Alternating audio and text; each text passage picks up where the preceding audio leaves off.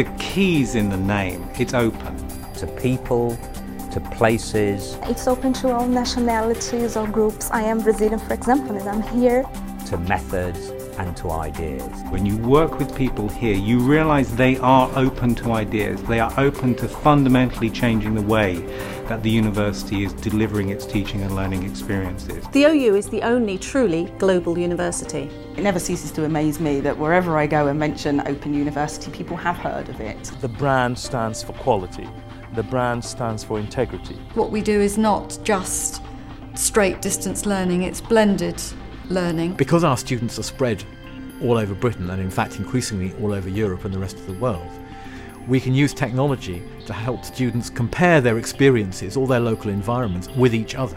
We have a tradition that we've developed, I suppose, of using technologies to support and overcome that sense of isolation that can be felt with distance learning. You and your students need to look at knowledge and media and how they work together.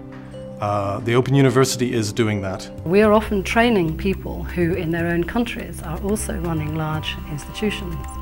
So we've had a lot of impact not only through our undergraduate student base but through our postgraduate student base too.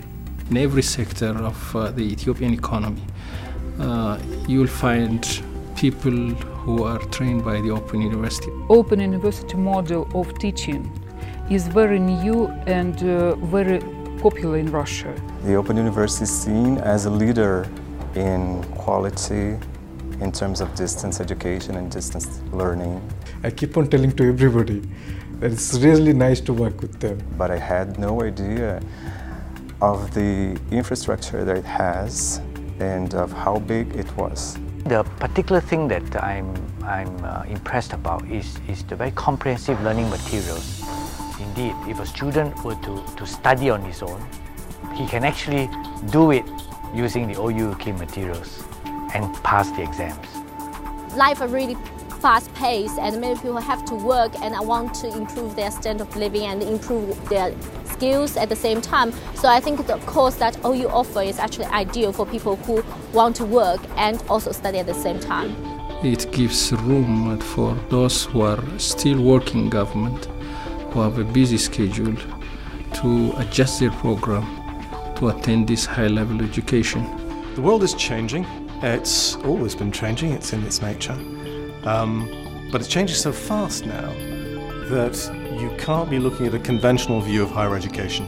The OU, in a sense, is a child of technology. And one of the most impressive things is the way the OU has managed to stay at least with, and sometimes even ahead of the curve. You could say that the Open University has been waiting for the internet. The visual landscape of the internet is changing dramatically. What it does, essentially, is it makes distance irrelevant. We've been known as the University of the Air, so it's very, very natural for us to be in that kind of space. So a TV-based university has genuinely become a digital-based university. We started nearly 40 years ago by absolutely breaking the mould. That initial excitement, the ability to challenge the traditional way of doing things, it's still there. It's still inherent in us all, I think, here at the Open University. For me, absolutely, Open University is the place where we can to dream about the real future and to approach the future and our dreams.